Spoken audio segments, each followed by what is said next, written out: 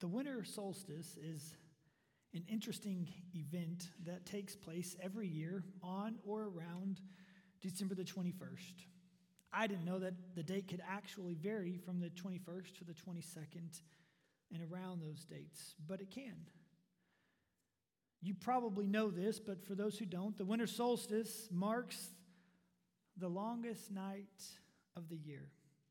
I know when we lived in Pullman, it was a dreaded night because it felt like darkness was always around. Ashley would comment that she would get up and leave in the morning to work when it was dark, and she would come home in the dark. But the earth is not actually furthest away from the sun at this point, but because of the tilt of the earth is what makes winter so cold, or for us who live in Texas, so mild. The solstice is derived of two words, sol and sistere, Latin words, which means sun and stand still. It is in the winter solstice during the day that the sun appears to stand still during the day because it has reached its most southern position, which is directly over the Tropic of Capricorn. Now, if you don't know what that means, welcome to the club, because I didn't either until I had to Google this, and I'm still not entirely sure how it all works, but the scientists, I think, have assured me they have it figured out. I just know it as the longest night of the year. But despite all the science behind the winter solstice, it was an event that also ancient cultures recognized as significant. So often we can see this and read about this, but ancient cultures, pagan cultures, celebrated the feast on the winter solstice. You wouldn't be surprised at this bit of information, but my father-in-law, who lives in the Northwest, he has told me before on the winter solstice when he has been in Seattle near the Puget Sound where his parents lived, he would sometimes go down there just to see what was taking place, and lo and behold, a group of pagans celebrating the winter solstice there on the beach. But pagan cultures and other cultures have recognized the winter solstice. Stonehenge might have been built around the winter and summer solstice. It can be found in the Mayan calendar. Some thought that the way the dates were being arranged, that the apocalypse was going to begin in 2012. Hollywood even actually made a movie about it. Not a very good movie, but a movie nonetheless. I did see it. They might have been off about 8 years, but we'll leave that to another conversation. In fact, we know this, that those in Rome celebrated the winter solstice where they honored the god Saturn, the god of agriculture and time. But by the 2nd century BC, the Roman Empire turned this one-day celebration into a week-long celebration that would eventually encapsulate December the 25th. It was known as Roman Saturnalia. It was this week of lawlessness that pervaded the Roman Empire. It has its roots in the winter solstice. And during this pagan celebration, life came to a grinding halt in Rome. Courts were closed, the law was suspended, and as one of the ancient authors wrote about it, they were the best times. People decorated their doors with wreaths and greenery. They gave gifts. They gambled. They socialized and they sung. Even wax candles were lit as a symbol that light was returning after the solstice. On the last day of Saturnalia, families gave small terracotta figurines to one another.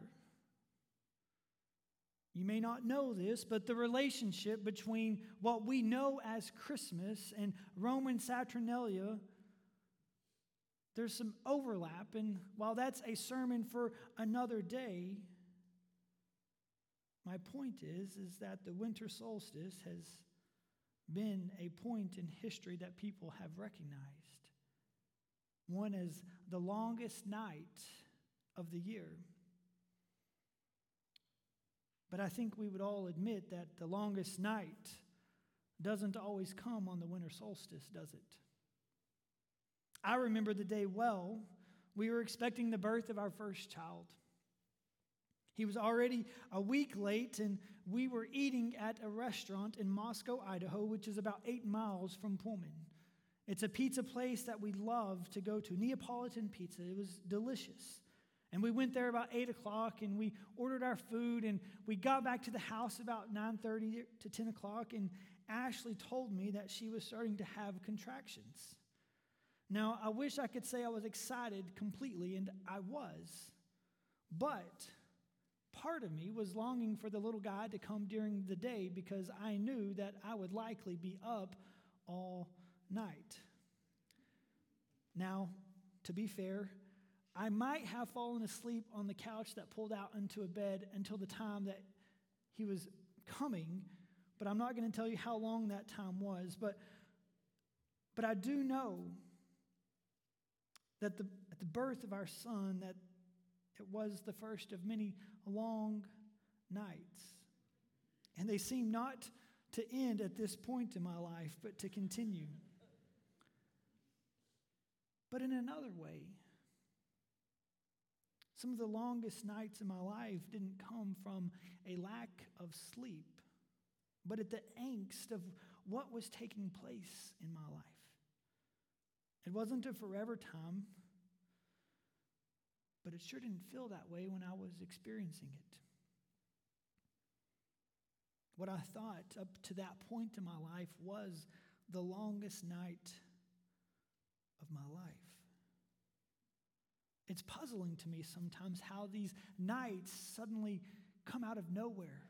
And we're not sure how long they're going to last or when they will end, but everything comes to a grinding halt. You wonder what is taking place. You wonder where God is in all of this, and you struggle to make sense of this moment.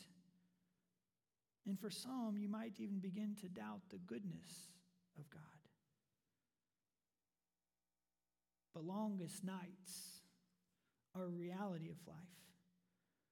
Some of those nights might be cherished moments, but for whatever reason, it seems that when we refer to, man, this was the longest night, it's often with dread, resentment, and pain. But if we are willing, so often in the longest night of our lives, we come face to face with the living God. I'm sure for that group of shepherds who were outside on that hill near Bethlehem experienced, it was a typical night in all accounts. Another night of tending to the flock, tending to the sheep. But what was to be a typical night was turned miraculously into, I can imagine, the longest night. But not a night of dread, resentment, and pain, but a night full of awe and wonder, coming face to face with the living God. Those shepherds who were, as the general population saw them, people who they didn't want to socialize with. Normal people didn't want to be around them, and there they were on a hillside going about their lives, and then suddenly and miraculously, as the text says, an angel appeared to them, along with what? The glory of the Lord. A normal night, but a little bit of fear, and I'm sure wonder, seized them for a moment. And the angels told them that day that in the city of David a Savior was born, and you will know it is this baby because he will be in a manger. Shepherds on a hillside told that a baby will be in a manger. The text doesn't say this, but I can imagine those shepherds probably knew exactly where they were talking about. Had baby Jesus been born in the Ritz-Carlton, they likely wouldn't have made it past security, but a manger, those shepherds, they knew where that manger was. Likely maybe even visited that manger. And the angels told them, in the city of David, a baby wrapped in swaddling clothes. You will find him there. And that night, what was to be a typical night, has now turned into, I can imagine, one of the longest nights of their life. Angels appearing, telling them to go. And so they go to Bethlehem. They find this manger that maybe they've seen before, maybe not. And who do they find there? Mary and Joseph, and the Savior of the world, wrapped in swaddling clothes. Can you imagine being one of those shepherds out on a hillside and angels tell you of this news of what's happened and you're not quite sure what to make of it? Did I dream this? Is this real? And you go and you check it out. And sure enough, you see two people there and there's a little baby right in the middle of a manger. And they told Mary and Joseph what they had seen and what they had heard. Angels suddenly appearing, saying a Savior has been born, the chosen one. And I can imagine that in that moment, Mary and Joseph looking at one another, that these shepherds who we don't know just saw angels telling them something that we have not long ago heard ourselves. It had been a long night for Mary and Joseph, and particularly Mary. I don't know what the role of the husband was in the first century AD, but if it's anything like it is in the 21st century, you don't do much. It was a long night for them, but for Mary, I suspect that the last 9 months of her life were some of the longest nights of her life. 9 months ago, an angel visited her, told her the Holy Spirit would come upon her, and she would conceive and give birth to a son, and he would be the chosen one, the Messiah, and his name will be Jesus. But upon that pronouncement, from that day forward, Mary, at least as far as the text says, didn't hear from any more angels. She wasn't reassured each day by the presence of an angel that all would be okay. She didn't get a daily wake-up call at 7 a.m. saying, all is well in your life, Mary. All that she saw was that every day that she got up, her body began to change. And with it, all the stares, the judgments, the doubts, and I can imagine the questions that filled her mind. And then out of nowhere, these shepherds show up, testify to what they had heard and saw.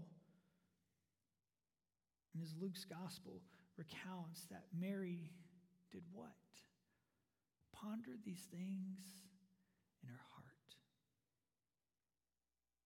The longest night was no longer filled with dread, resentment, and pain, but full of awe and wonder that this is true, that what God has told me and what has happened to me, the testimony of these shepherds. But Mary's longest night, I'm sure, was yet to come. We read in the gospel accounts that Mary looked up at her son that day when he was hanging on a cross. She probably had a lot of long nights in her life. What do you do when your child is the Son of God? But in that moment, as she looked upon her son hanging on a cross, I can imagine At that point, and to that point, it was the longest night of her life. But just before that moment, Jesus had the longest night of his life. You see, on the Mount of Olives, he went to pray. His disciples had followed him there. He told them to pray. And Jesus went on a little further.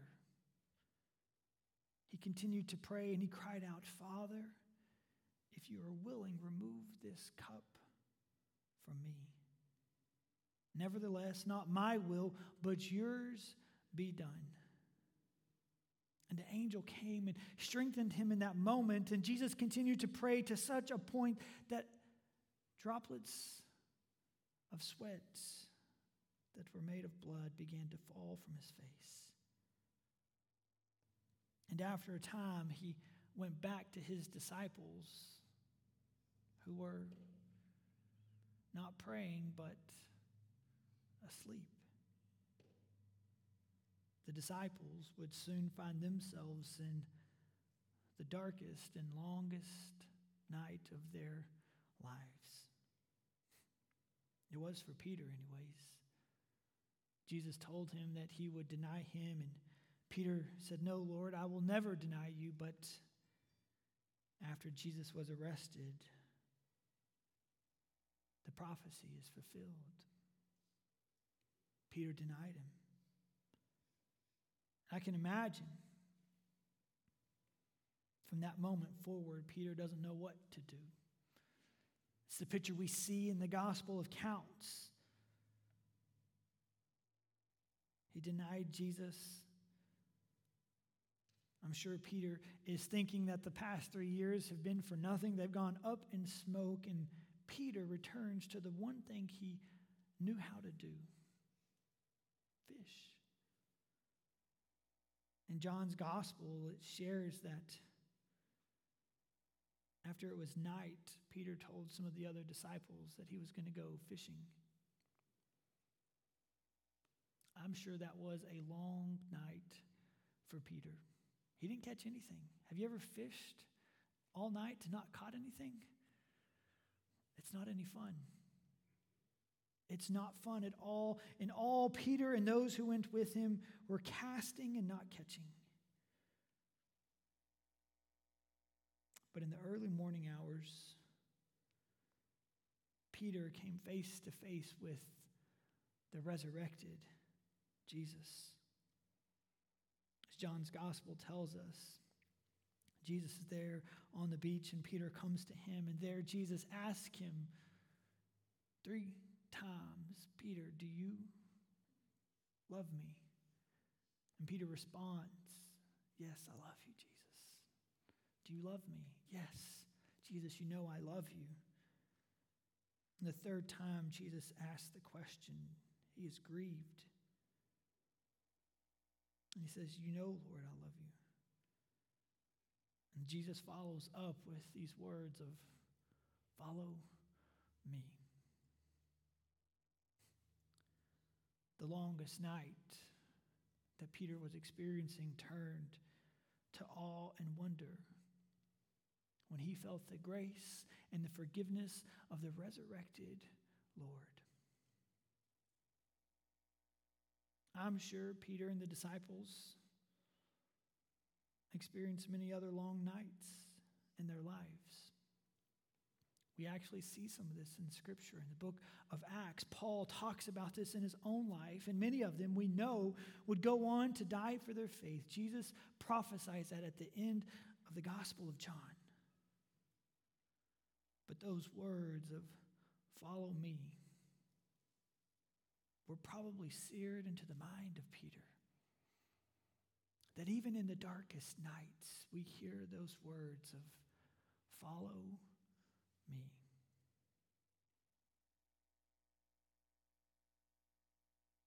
Perhaps in this moment, you're experiencing the longest night of your life right now. There's sorrow, there's pain, anger, and dread, and joy. Joy is the furthest thing from your mind. Everyone around you is experiencing Christmas, maybe the way Christmas should be, but for whatever reason, it's hard for you to get into the Christmas spirit.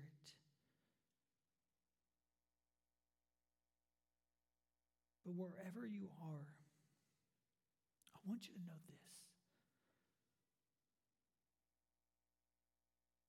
That there are three types of people in the world: those who have suffered, those who will suffer, and those who are suffering. But Jesus went through the longest night of his life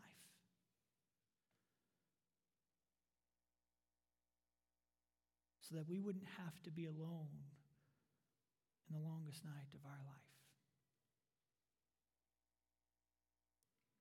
Jesus went through the longest night of his life so that all those who confess that Jesus is Lord will have life and have life more abundantly. Jesus went through the longest night of his life so that you could stand before him one day as a beloved son and daughter of the King of heaven. Jesus went through the longest night of your life so that you could have hope and joy and peace that surpasses all understanding. Jesus went through the longest night of his life so that you could spend eternity with him. Jesus went through the longest night of his life so that one day, as the book of Revelation says, that there will be no more night. Do you hear that, church? Jesus went through the longest night of his life so that one day there would be no more night. There would be no more tears, no more pain, and no more death. Jesus went through the longest night so that you and I wouldn't have to go at it alone. But when we are in the longest night of our life, may we hear Jesus' words, "Follow me. Follow me." Let us pray. Father, we come before you.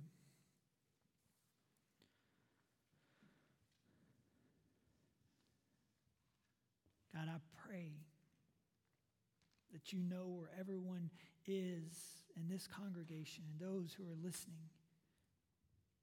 You know all that they're facing. And whether they have just come out of the longest night of their life, whether they're in the longest night of their life, or that one day they will be in the longest night of their life, God, that they will hear your words of "follow me." God, that you have gone through the longest night so that we don't have to face the longest night alone. That you made a way when there wasn't a way, Father. So I pray, Lord, for everyone here today, whatever they're experiencing, their challenges, their struggles, God, I pray that their eyes will be fixed to you, their eyes will be turned to you, that they are not alone, and that you have gone on before us, preparing the way.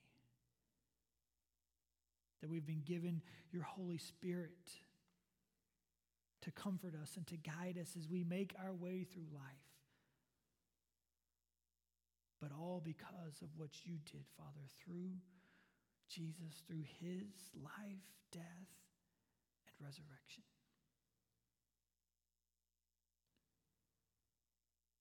Father, we pray these things in his name.